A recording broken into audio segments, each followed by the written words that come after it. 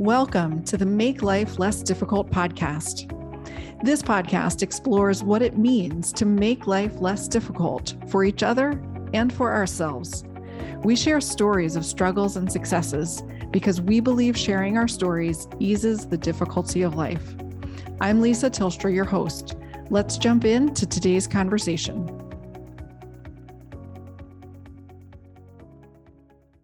My guest today is Janice Kaye. For over 20 years, Janice has empowered individuals, teams, and organizations to realize their fullest potential. Janice wears several hats with her clients, that of coach, mentor, advisor, and consultant. The combination of these different approaches creates a clearer and more attainable pathway for her clients to live their purpose and realize their potential.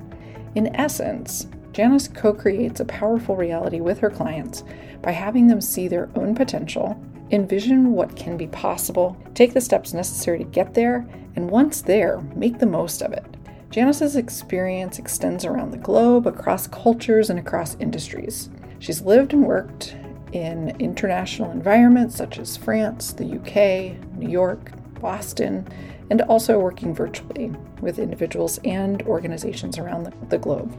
Janice is known as a thought leader in entrepreneurship, social enterprise, and startup ecosystems, as she has led roundtables, produced conferences, consulted and coached leaders in these areas for over 20 years. And she herself is also a serial entrepreneur, having co-founded 7 companies.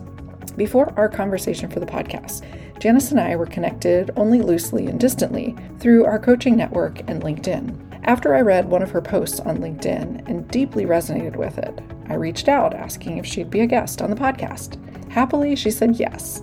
And this is one of these delightful conversations where we jump in and explore through structured emergence.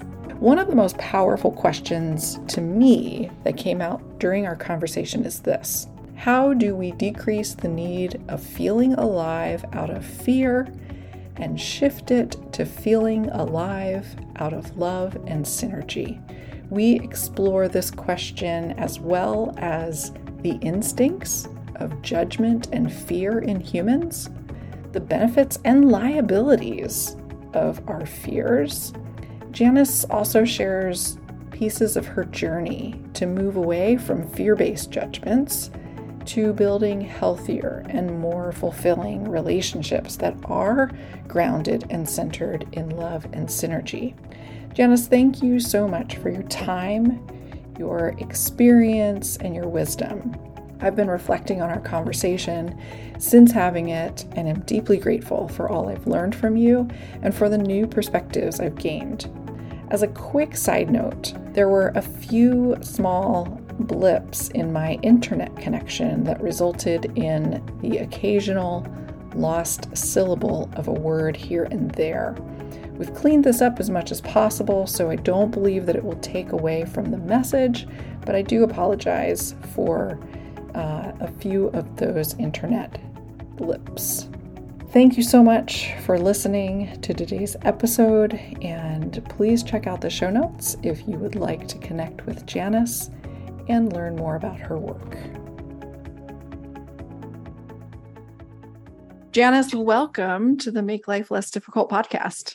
Hey, Lisa, how are you? I am well, and I'm really excited about this conversation. You are one of the people that I feel like it's an honor and a privilege to have you on the podcast. I don't know you really at all. And we connected on LinkedIn. I really resonated with one of your posts.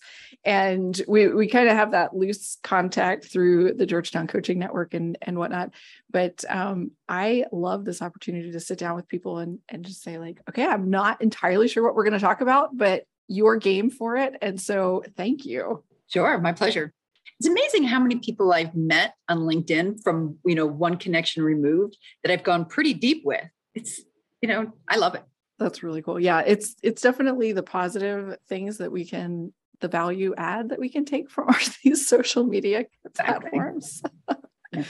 Yeah. So Janice, as we start out, I like to ask each of my guests a question about what this idea of making life less difficult means to them. This podcast, the name of it, The Work I Do, comes from a quote by Marianne Evans. What do we live for, if not to make life less difficult for each other? And I would just love to hear from you.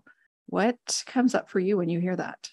For me, what makes life less difficult for me and as a coach, as a friend, as a parent, for others as well, is to live in as much of an alignment with human instinct as much as humanly possible. At the end of the day, we are an animal. And when I was young and went as a parent, bringing my child to a zoo, you would see, and I've seen animals who are not living their instinctual best lives, and they're messed up. So why are we any different?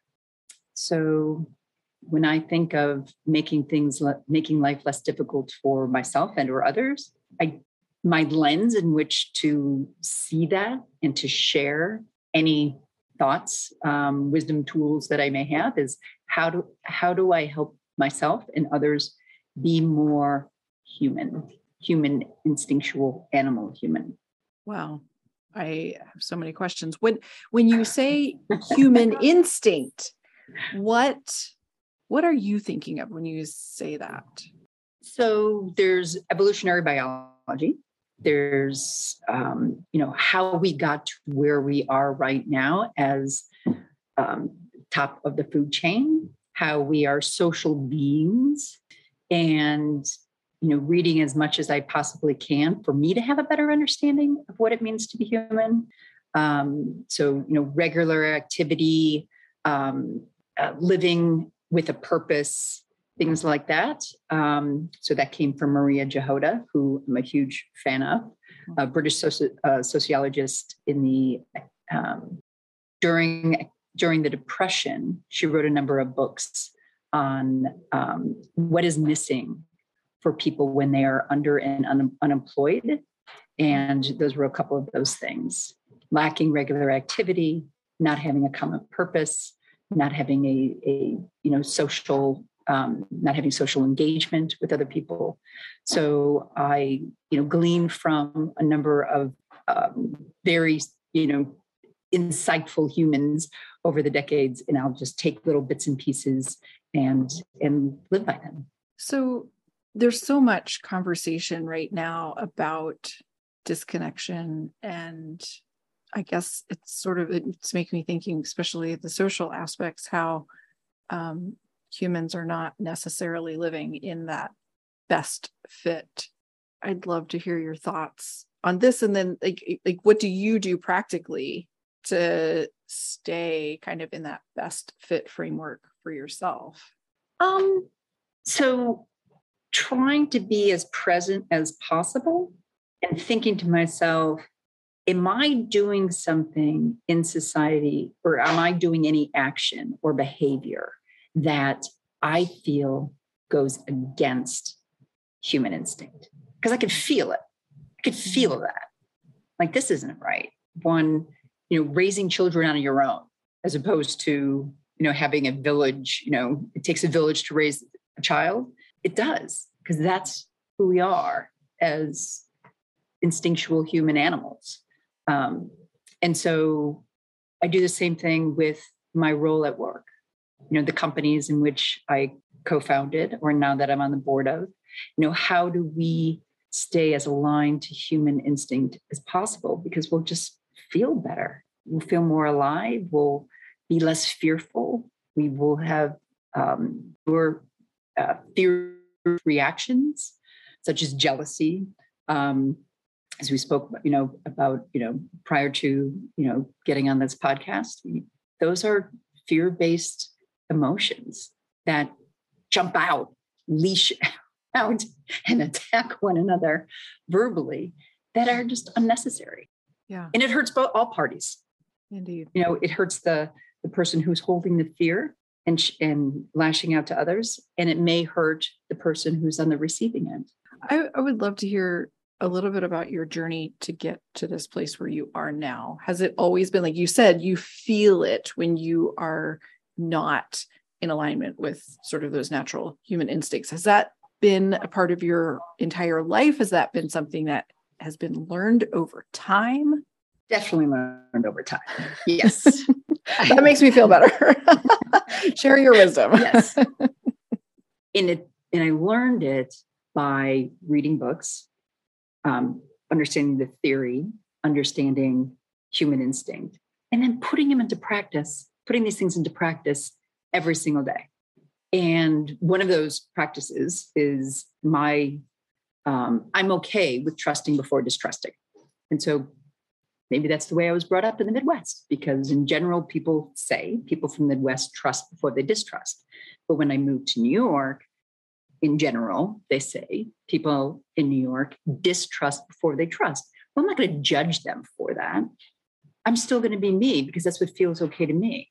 And I found that putting that into practice of trusting before, you distrust, that works for me, and that was in my late 20s, and I'm 57. So I've been practicing that for a really long time. And it's just building upon those conscious behaviors that I know help me feel alive, centered, and well. And I can see in others, it helps them as well. So the question that brings up for me, and you're talking about, the generalizations of Midwest U.S. culture versus, like, say, New York City. I think there's some other cities I grew up near Philadelphia. So, there you go. But I think this can extend to other cultures around the world, where some cultures put trust forward first. Some cultures don't, right? Like, so this can extend beyond the U.S. So what's the core human instinct, to trust or not to trust? Or is it depends. It can be either, depending on our environment, our culture, our families of origin. What's your thought on that? Is there an underlying core instinct when it comes to this trust? I don't think so. I think it's a learned behavior. I wish I could remember the number of people who said this, but they said anything you learn before the ages of 6, 8, or 12, that's myelinated in your neural net. Like that is your thinking. And it's very difficult to switch out of that thinking. So I think whatever culture, the nurture more than nature, I believe trust gets imprinted. But I'm not going to make anyone wrong or judge them based on the way what culture they were brought up in, or maybe it was just their family that worked that way. I'm not going to make them wrong for that, because you can tell when something's really deep in someone's thinking. Their neural net is massively myelinated. I'm not going to make them wrong for that. It was their childhood. Just because I had a different one doesn't make them any, there's no reason for me to judge somebody because they have a different early childhood education. And I also, as you're saying that, it's such a beautiful place that you are, Janice. And it also seems that judging is such a normal human instinct. So how do we get to this point where we don't hold it against people? Because I certainly, the environment that I was brought up in was, I describe it as loving and judgmental. And so, I learned, I think, I'm not sure how much is instinct here and how much is learning. I think I absolutely learned to be judgmental in my growing up and have had to work really hard to step away from that.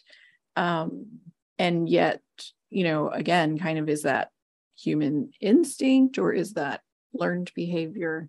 So I think there's a difference between the human instinct of formulating opinions on pattern finding and gaining information about someone's behavior so I can have an understanding of how our interaction is going to go, right? So to me, that's forming an opinion of someone's behavior.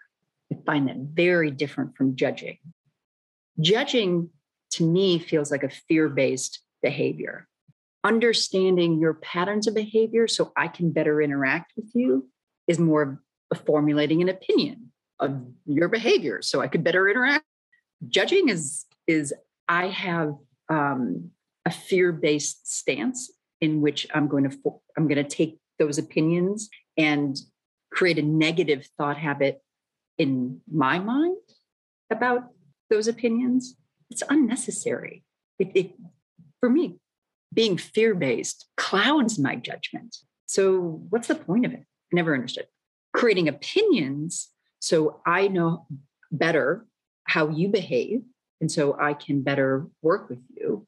I get over time, I would get an understanding perhaps of what triggers you or what you like doing. And so we can have a better, more synergistic relationship if I can formulate opinions of your behavior by pattern finding over time. Having a judgment on them, it's the point.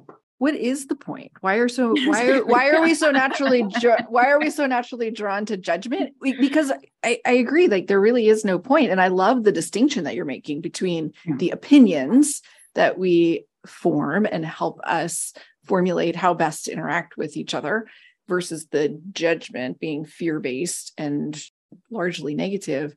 But like, what is the point? Why are we doing that so much if there's no good point to it? Well, fear is an amazing emotion, right? It has kept us safe, right? If throughout, evolutionary history. So if we weren't afraid and we were traipsing through a jungle, we'd probably be eaten, right? So, you look at a chipmunk or a squirrel in your backyard and they're always on alert. What's going to eat them? What's going to eat them? That keeps them alive. We now some of us live in a society, we don't have to have that heightened fear top of mind all the time, but it's part of who we are. Through evolutionary biology, we have the amygdala, we get triggered. The key is, how do we decrease that need of feeling alive out of fear and shift it to feeling alive out of love and synergy? Yeah. And it seems to me, and it seems like, and I had a conversation very similar to this with a friend where we were talking about these fear responses, and that my brain is reacting. If I'm fearful of someone judging me, my brain is reacting the same way as if it is fearful of the tiger jumping out of the brush to attack and kill me. And it's like, okay, but like, how do I then tell my brain, look, being judged hurts. It sucks. I don't like it. And yet I'm not in physical harm. Like, I'm going to live through it. That's right. That's right. So the key is to see it for what it is. It has not attacked you. Those words have not physically hurt you. So you got to ask yourself, why do they still hurt you? And what is that trigger in you? And to shift out of it, it's easier said than done. Mm-hmm. It took me quite a few years to shift, not to be hurt by someone else's words, but it was amazingly freeing once I got to that point. What helped you get to that point? A lot of work. Because I feel really grateful to say I can see it. I can experience that pain without it triggering like those deep, and yet to get to where it actually doesn't hurt, I'm like, ooh, is that actually possible? Tell me, Janice. It is. So, you can shift your thinking in a moment, sometimes aha moments or something that someone said can resonate so differently that it shifts your neural net. And sometimes it just takes time, right? So I think it's different things for different people, but for me, it took time. And it actually took me being disciplined about the shift. I found earlier on when I was younger, it was a lot easier to just be judgmental. It was just easy, because it's something that I learned growing up. And any neural net that's myelinated is just easier, right? You learn your ABCs. It's really difficult in the beginning, and finally, it gets myelinated enough. It's like, it doesn't take a whole lot of energy for me to say my ABCs. It takes energy to shift a thought habit. So you got to be disciplined and get through it and do it over and over and over again. Your ABCs. It's muscle memory. Yeah. Just in the beginning, you just got to be disciplined about it. And you get into these little circles where other people are judging and you want to belong. And you just got to say, no, I'm not going to do it. I don't need to be against them. They're in charge of their own psyche. I don't need to judge them for judging. Yeah, next level. But I don't need to play along to belong. Mm. So it's staying disciplined to the point where you feel freedom because the neural net is shifted. And that is a great moment. Yeah. Where it's not work anymore. It doesn't take calories to think that way because a new neural net was built. And it's like, great. And myelinating that over time, then that's easier and easier and easier. But it's a discipline up front. Yeah, no. And I like that perspective because I'll just use the word skill, right? Like that's what comes up for me. This is a skill that we can develop the same as, okay, I'm going to go out and take tennis lessons. And the first time on the court, I don't even know how to hold the racket. And, exactly. I get feedback. Oh, your hand is doing that. I'm like, it is? Like, I had no idea. Yeah. But then over time, I'm able to be more aware and then correct and adjust. But it does. I mean, if I want to get good at tennis, I do need to discipline myself and just push through the difficulty. And I'm going to get out there on the court and I'm just going to be a terrible tennis player for a while. Yeah. Yeah. And that's okay because I'm going towards something, right? That's right. And judging self. So self-judgment is as negative, I'm sure you attest to, as judging others.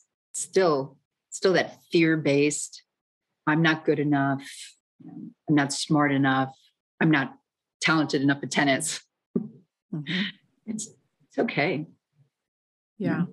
Yeah. And I think I'd love to kind of bridge this into the post that you put on LinkedIn that prompted me to reach out in talking about belittling and that core of insecurity. And I'd even say a core of self-judgment that then overflows into judging and being critical and belittling others. So, I mean, jump in on this topic where it makes sense, because I think this is incredibly practical and powerful for so many of us. One of the things that's on my to-do list, which I have not done yet, is to find out how the word belittling came to be. Because it's being belittling. So to me, this could be totally wrong. To me, it sounds like the person actually doing the belittling is the one who feels little, is the one who feels less than. The other person, the receiver, has a choice, right? They have a choice on how to receive that.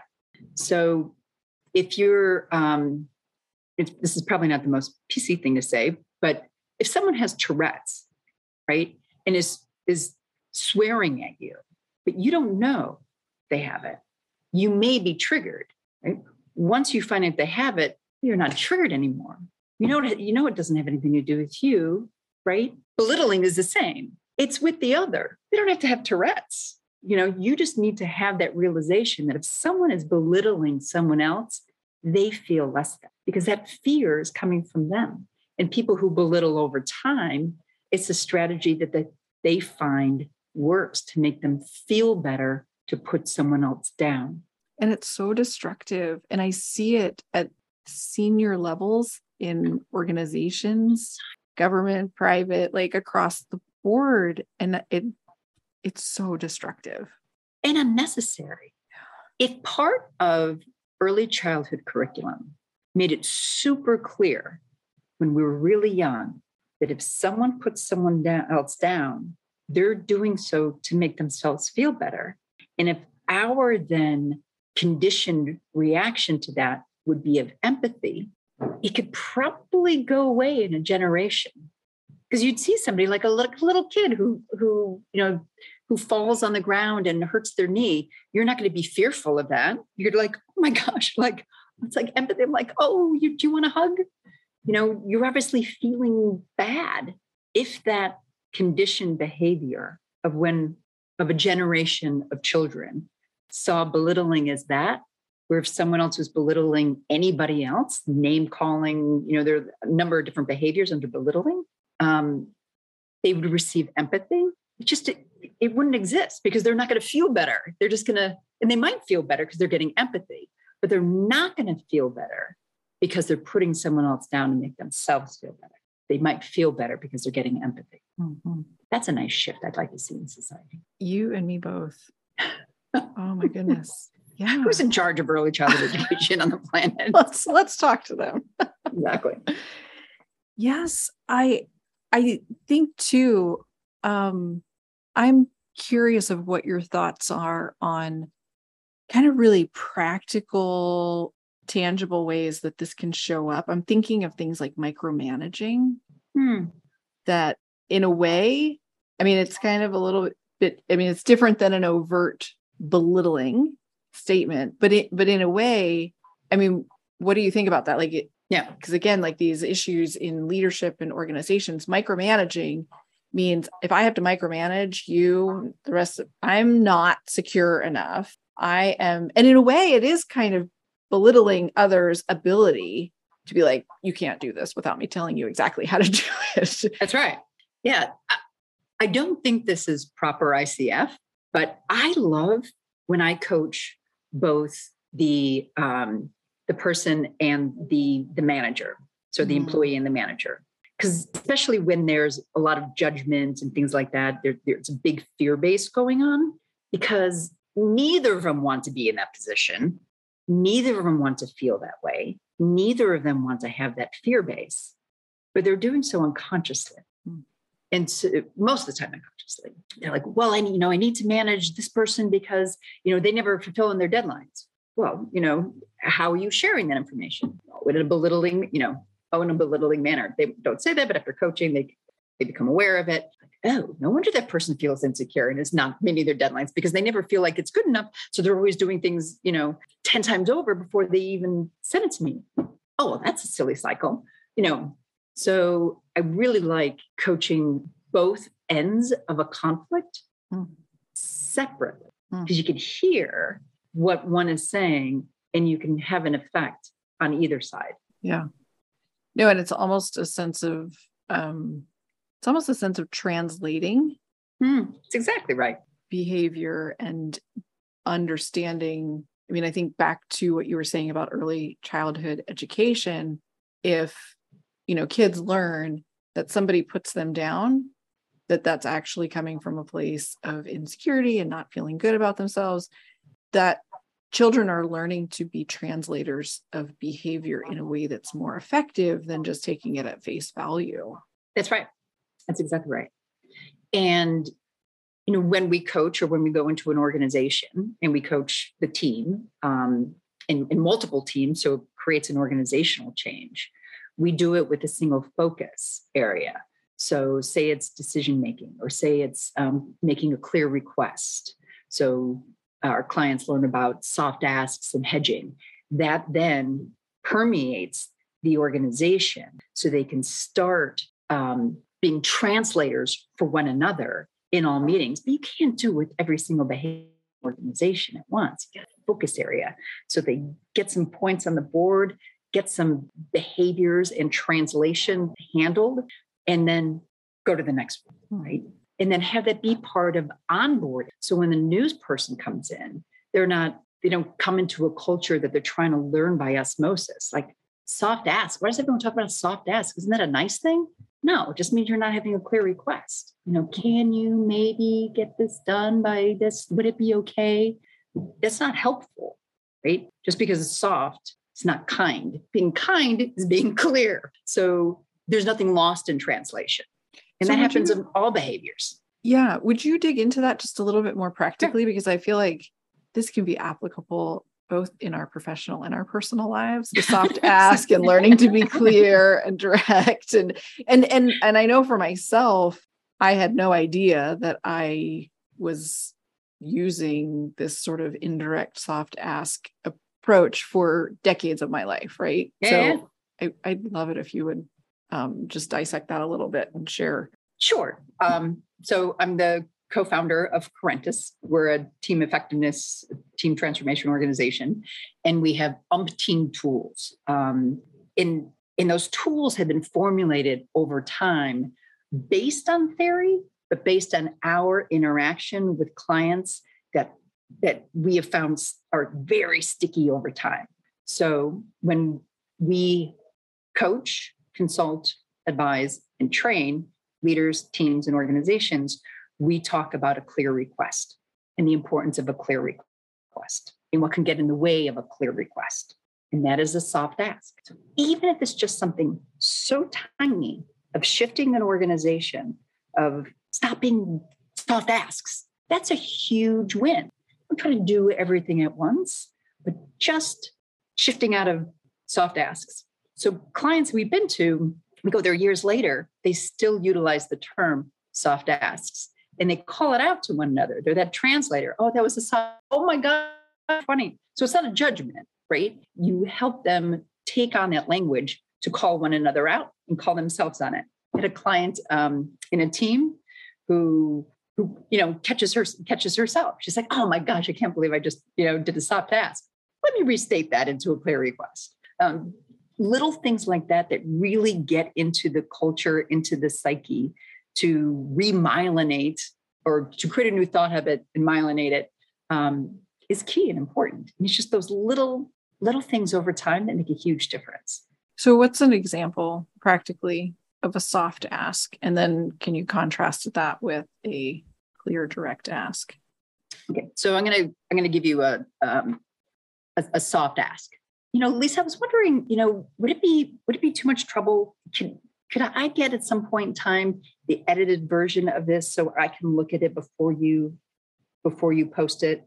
Would you mind? Would that be okay? Some point in time in the next couple of weeks, I'm going to be in and out, but would you mind doing that? I would be happy to do that.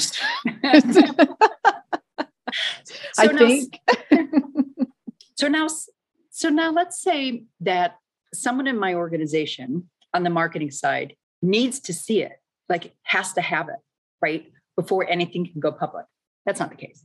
But let's just say someone else's job is it to look at the edited version prior to it launching. And there are a lot of public organizations that need to have this happen, right? Mm-hmm. So if I'm doing a soft ask and you answer, sure, I could give that to you. My marketing person now comes to me and says, oh, when am I going to receive that? Oh, at some point in time. Oh, well, what did Lisa say? Like, yeah, she'd do it. Okay. So, you know what I mean? So there's nothing clear about it. Nothing. So, a clear request, is what we call tasty. I don't want to go into these tools right now, but I love this one. This is like one of my favorite. So it's targeted. It's to you. It's clear it's to you because I'm talking to you. But say there's 5 other people in the room. Like, can somebody do this? Targeted, right? It's actionable. Okay. It's clear what the action is. It's specific. I need the edited version, TAS. T, it's timely by a certain date, and it's a request. So you could, why, yes, no, or renegotiate. Well, I can't get it to you by then, but I got to check with my producer. I could probably get it to you by next week, Thursday. Is that okay? Yes, that'd be great. So we have this little tasty way of making a clear request that just makes it just a lot easier, a lot clearer without the soft. And now my marketing person isn't going to be mad at me. Yeah. Yes. And everything runs more effectively when we have that like direct communication and we know what the expectations are. I know what the expectation is of me. If something comes up and I'm not able to meet it, then I can let you know clearly, or we need to adjust, but things just operate more effectively. And sharing that why. So I could just tell you I need it. You might be thinking, does she not like my work? Or like, was she just, checking on me? Like, no, actually our policy in our company is that my head of marketing needs to just see it before it goes public. Mm-hmm. Oh, okay. That's not the case at Corentus, but just Yeah.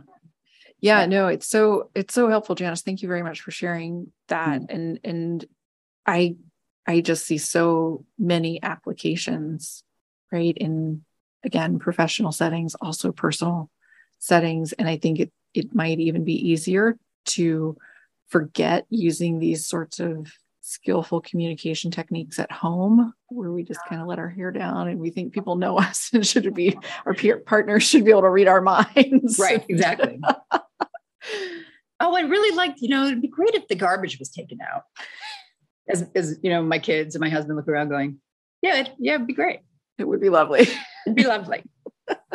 Not targeted, not clear, there's no timeout, no negotiation with anybody because no one thinks it's actually being asked to them specifically. Yeah. Gosh, we're out of milk again. Unhelpful. Super unhelpful. Super unhelpful. And yet, I mean, I just think about, growing up and what was modeled. And again, I feel That's like, right. I mean, not from a malicious way, not from I grew up in a loving family, and yet direct requests were right. not modeled at all. I remember so distinctly as a kid, I'd go to my mom, can I, go over to my friend's house tomorrow after school? And she'd say, well, go ask your dad. And okay, go find dad. Dad, can I get, well, what's your mother say? Like, just give me a yes or a no. Right. Exactly. I remember as a kid and yet like, this is what I absorbed, and, the indirect communication and no, like clear decision-making. And it overflows into other areas of my life. And, going back to that discipline and work to learn new communication habits and tools. Yeah. Did I mention early childhood education? See, all of these grade coaching tools were brought into, kindergarten through, throughout all elementary school, high school, just repeated over time, age appropriate, getting deeper and deeper, very similar to how we bring it into organizations. Really simply, then you start getting more nuanced, right? So I mentioned, that, tasty, clear request, but there's also conveying the why. What is the why behind my request? Oh, our marketing person, So, you start embedding these better habits, better thought habits, better feelings that come out of those, better actions and better results. I would love to, so what we're talking about really makes me think about communication skills and the importance. And there are times where I feel so strongly, like if we could, like what makes people truly successful in this life is like black belt level communication skills. Six Sigma. Yes. Yeah. Because it just impacts our life in all directions. Right. And again, both personally, professionally, and it's really hard work. So it's difficult, right? So let's bring it back to the theme of making life less difficult. And I feel very passionate about particularly the things in life that are difficult, right? It's like, we cannot necessarily make this easy just because, your organization comes in and works and teaches, tasty and soft acid doesn't necessarily make it easy. It can be a difficult process. It can be a difficult process to create new neural pathways and get them myelinated and running smoothly. And yet, I mean, I guess the question I want to ask is like, what can make it less difficult? What can make the process less difficult is if everyone initially embraces the change. They can see the end result. I want to get there, right? Start with the end in mind, right? So if you could see that, if you could see the light at the end of the tunnel, going through the tunnel can still be as hard and as painful and as draining as it would without seeing it. But at least there's hope. There's a vision for the light, right? And knowing that's there, and not having the tunnel so long. Like one of the things that we do is make sure that there's some really short tunnels to make some really quick, easier changes. for instance, the tasty and the soft asks and people understanding hedging and things like that, that actually goes pretty quickly. Those are really short, super easy to understand tools that you can learn in a minute. Mm-hmm. And then you got to be disciplined about practicing it over time. Right. Yeah. So the key is when you're in meetings, everyone's got each other's back. We all make an agreement. Hey, we're going to call each other out on clear requests. Who's making clear requests? High five. Awesome. Who's doing the soft asks and who's doing the hedging? Yeah, we're going to call them out. But we all give each other permission to do so over and over again. And it doesn't take very long in your team where it just goes away. And then you can have the room for the harder stuff, right? The longer tunnels that it takes to get through, because not everything is that easy. Right? There's some things that are harder, but it's great when you can get rid of some of the mess, that the easy stuff, that you can get through the easy. Get rid of that. If we can make clear requests, maybe we can get to creating a really compelling strategy. Right? Yeah. No, I love that, and I love the vision of the tunnel and knowing what's on the other side of the tunnel. And knowing it's clear what's on the other side of the tunnel, and it's clear why it's important to me. It's clear why it's important to the team or the organization. Exactly. Yeah. And I love also that idea of, okay, let's make some tunnels short at the start. Like give us some courage, like give us some wins, right? That's right. It's wins on the board. Right. I don't want my tennis instructor to use all of his or her skill against me when I'm first learning, right? That's right. Like go easy on me a little bit. Exactly. Like sort of, I want some short tunnels, but then work up to longer ones. I really love that. Yeah, exactly. That's a perfect example. Your tennis instructor is not going to have you start on a more, advanced level skill. Let's just hit the ball. Try to get the ball over the net, ball into racket. That's kind of where I am right now. And I should be a lot better with how often I played tennis when I was younger. Terrible at it. Self-compassion, right? No judgment. Exactly. Just not my skill set. Yeah. That hand-eye coordination, physical sport talent ability sort of missed me. Oh man, we all have our different strengths, right? Exactly. I also, what you say about getting everybody on board at the beginning, making it less difficult from that perspective. The question that comes up for me, and I have a specific example in mind with a client of mine, where they're in a pretty toxic work environment. What are your recommendations for making it less difficult if someone is unfortunately in a position where not everybody's going to get on the same page? There's going to be, you might be kind of one person trying to improve your own communication skills in the midst of an environment that may not be on the same page or supportive. Yeah. So my first reaction to you saying that is to make sure that you don't label things with extreme languaging to make it seem like it's a longer tunnel than it is. So for instance, the word toxic. Yeah. Toxic is if something's toxic, that's really bad. In terms of it being, it's not just, kind of bad. It's not just, interfering with our communications. It's not just, a triggering, thing that I just, walk away and I just feel uncomfortable. It's toxic. Those extreme languaging really doesn't help. I've been labeled toxic before, Janice is so toxic. I'm like, what the heck? Like, really? Because I love innovating and I need to, you can't innovate all the time. Just, sometimes you just got to stop. Right. So, I created 6 companies. I'm really great at innovating and coming up with, great ideas. But at the point in time, an innovator needs to hold back and allow the company to integrate. And because not everyone's an innovator, not everyone wants that. Well, what about this? Well, what about this? What about this? We don't need to make a decision about it. So there's conversation and there's decision, right? A lot of people think conversation is decision making.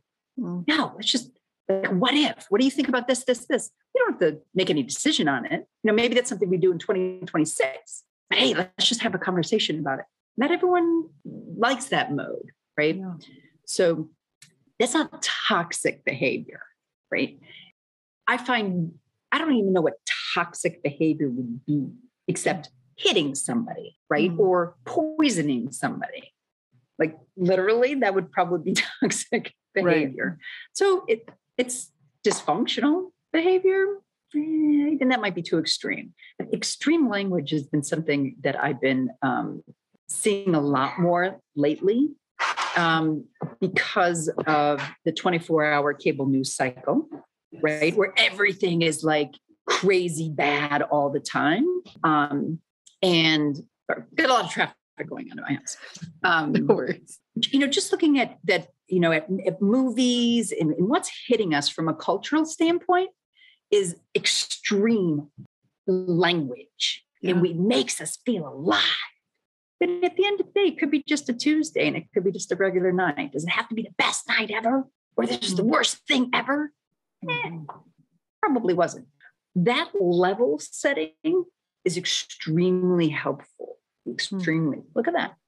Me using extreme words is helpful. The level setting is helpful, not to use extreme words, just to be able to know that you could get through it, to see it without it being so extreme. But together we can actually figure this out, right? I would start there. It's a fantastic reframe. And I've and I'm using the term toxic without even being aware, because it has sort of become a buzz phrase: toxic workplace, toxic bosses. You can Google, you can find all these articles. And so I really appreciate you sharing that perspective, because I think that you're right? Like, even if it is extremely dysfunctional, it goes back to a boss who is extremely difficult. I'll use extreme here. Could be very, very difficult. Again, it's not the tiger coming out that's truly threatening my life. It's not being poisoned where I have to worry about the toxicity of something, right? Exactly. And so it is interesting and curious that we have brought this extremely negative language and descriptor into the workplace, and does create this sense of the tunnel is huge and long and dark and miserable, and maybe even just a dead end cave into the ground. Right? It's not even a tunnel. Exactly. I mean, if it's toxic, like we're just going in and we're going to die there. Right? Like that sounds horrible. Yeah. And people who are in a place where they're feeling more vulnerable can take that language and bring that negative fear base deeper into their heart and soul, which can be really damaging. So some of that language actually resonates with people who are more permeable to that, who can't consciously see it and separate themselves for it. And therefore they take it in with much more magnitude. And so what might be a mistake of me using the wrong pronoun with somebody can impact somebody with much more gravity and hurt them more with zero intention. Yeah. Or not the extreme intention that someone played it out to be. Yeah. It kind of goes back to that early childhood education and in essence, kind of having compassion and grace for other people and recognizing the wounds of everybody. Like we all have different wounds, and recognizing that. I know in for myself in my own journey of learning about my own wounds or negative beliefs from a relatively loving childhood, I still have these, like negative beliefs, and I can see how they trigger different reactions in me, and learning, how to manage that and not get carried away with it. It has opened doors for me to see others' really strong reactions and think about them with compassion, I wonder what belief they're reacting out of, right? That is quite negative and difficult versus just being judgmental towards them, right? Exactly. In these new cultural or being enculturated with these new extreme words just makes it more difficult for everybody, right? Yeah. And that might not be something people held or were enculturated when they were a child, but going into organization where toxic buzzword, right? We're some people are really permeable, and some people really, we all love belonging. It's a human instinct to belong. Mm-hmm. That we pick those up probably the first week of our employ because we want to belong to that culture. We hear it's a buzzword, so we start utilizing it. So, Janice, as we move to wrap up our conversation today, I want to come back to this idea of human instinct. And, the question that is floating around for me is, how do we get to a place where the compassion for one another, the understanding rather than judgment, do become human instincts? Is it possible? Is it doable? Is it just optimistic? It's definitely doable, but it's work, right? There's no magic wand for it, right? The neural net was created. It was myelinated, depending on how much, what's going on, nature, nurture, society, et cetera, over time. Shifting into a new neural net is energy, right? We have to expend energy. It has to be done over and over. That's how the thing got myelinated in the first place. Over and over and over and over again. It's like, you pick up a bad practice or bad habit in playing tennis. It takes so much to undo that, mm-hmm. as opposed to learning how to hit it right in the first way, right? Mm-hmm. It's no different than communication habits. Yeah.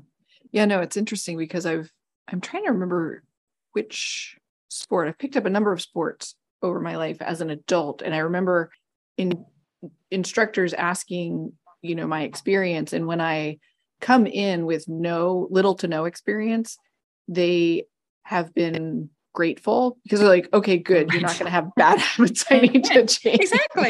Exactly. Yeah. I mean, I first learned how to shoot a basketball with the basket between my legs and up like that. Yeah, probably not the best way if you actually want to that's not how you shoot anything. That's not how you do it. Probably not the best habit on the planet. Yeah. Well, and it also takes us back to the early childhood education.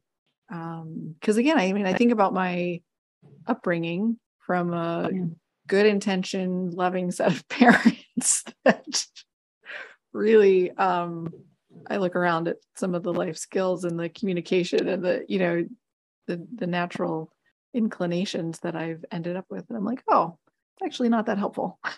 Right, exactly. Well, and relatively recently, there have been some amazing people out there who have studied and written a number of books on the neuroscience of learning.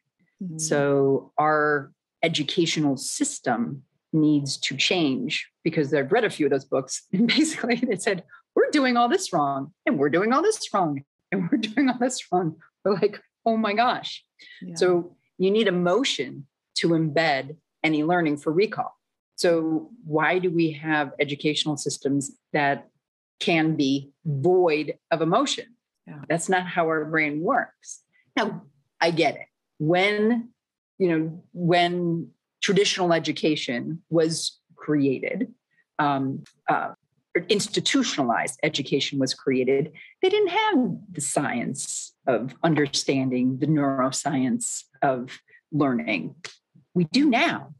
So without judgment, but opinion, I would love to see people in institutional educational systems align the way in which they educate to the neuroscience of learning, how people learn. Yeah. I don't understand why that's not happening.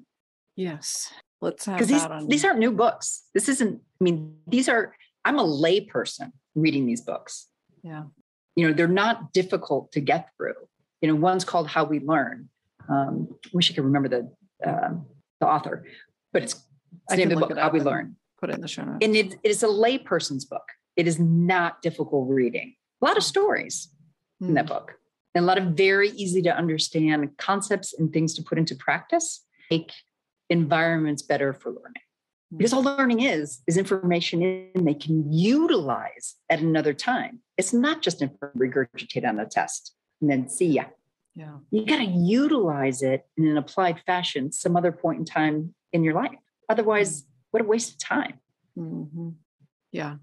So it's tricky to find the balance of feeling overwhelmed by all of the things that are not happening well. And the practical things that we each as individuals can do, which hopefully will contribute to larger systemic change. And I'm curious, just as we wrap up, if there's somebody listening and they just kind of, okay, I get it, I see it. What's kind of the first step? What's kind of one small tunnel that I can work on? What would you recommend? Don't try to work on everything at once. Just find one tunnel. It's exactly right. Just find one little thing and just be disciplined about it. Needing to change the planet, needing to change the way you think, all your triggers, let's just get rid of all of them at once. No. What one little thing do you want to work on? And then once that thing frees up, it's such a great feeling. Then just move on to the next. Little bits, and try to find, if this is, your first time really being disciplined about changing a thought habit, find an easy one. Find a short tunnel. Be super disciplined about it, and then congratulate your achievement. And then it'll still rear its ugly head then, but it'll be so much easier to just go, oh my gosh, that was an old thought habit I had like 2 years ago. I'm done with that. Not necessary. And you start catching yourself in it with less frequency because you're doing it. Yeah. It's amazing. That gives you such freedom. It's like taking off things that just are unnecessary. Yeah. They keep us feeling loved and truly alive as instinctual humans. I love it. I feel lighter, even just hearing you describe that. Your stuff, just take stuff off. Yes. Yes. One of the things I would love to take off right now is all this poison ivy that I managed to get myself into this past week. I'd be very free if I could get rid of that. I hope that you get through that tunnel very, very quickly. There are some tunnels that are difficult to shorten, right? I know. I've been trying. Oh my. Janice, thank you so much for sharing. My pleasure. There's just so much wisdom in what you have shared. And I feel inspired and energized to be like, okay, what's the next tunnel? What's the next thing for myself? Just small. Go for it. Be disciplined. And do it with others too, if you can. Right? Do it, with a colleague, with a friend, with a family member, because sometimes it's easier to have somebody on the outside, doing a nice little reminder.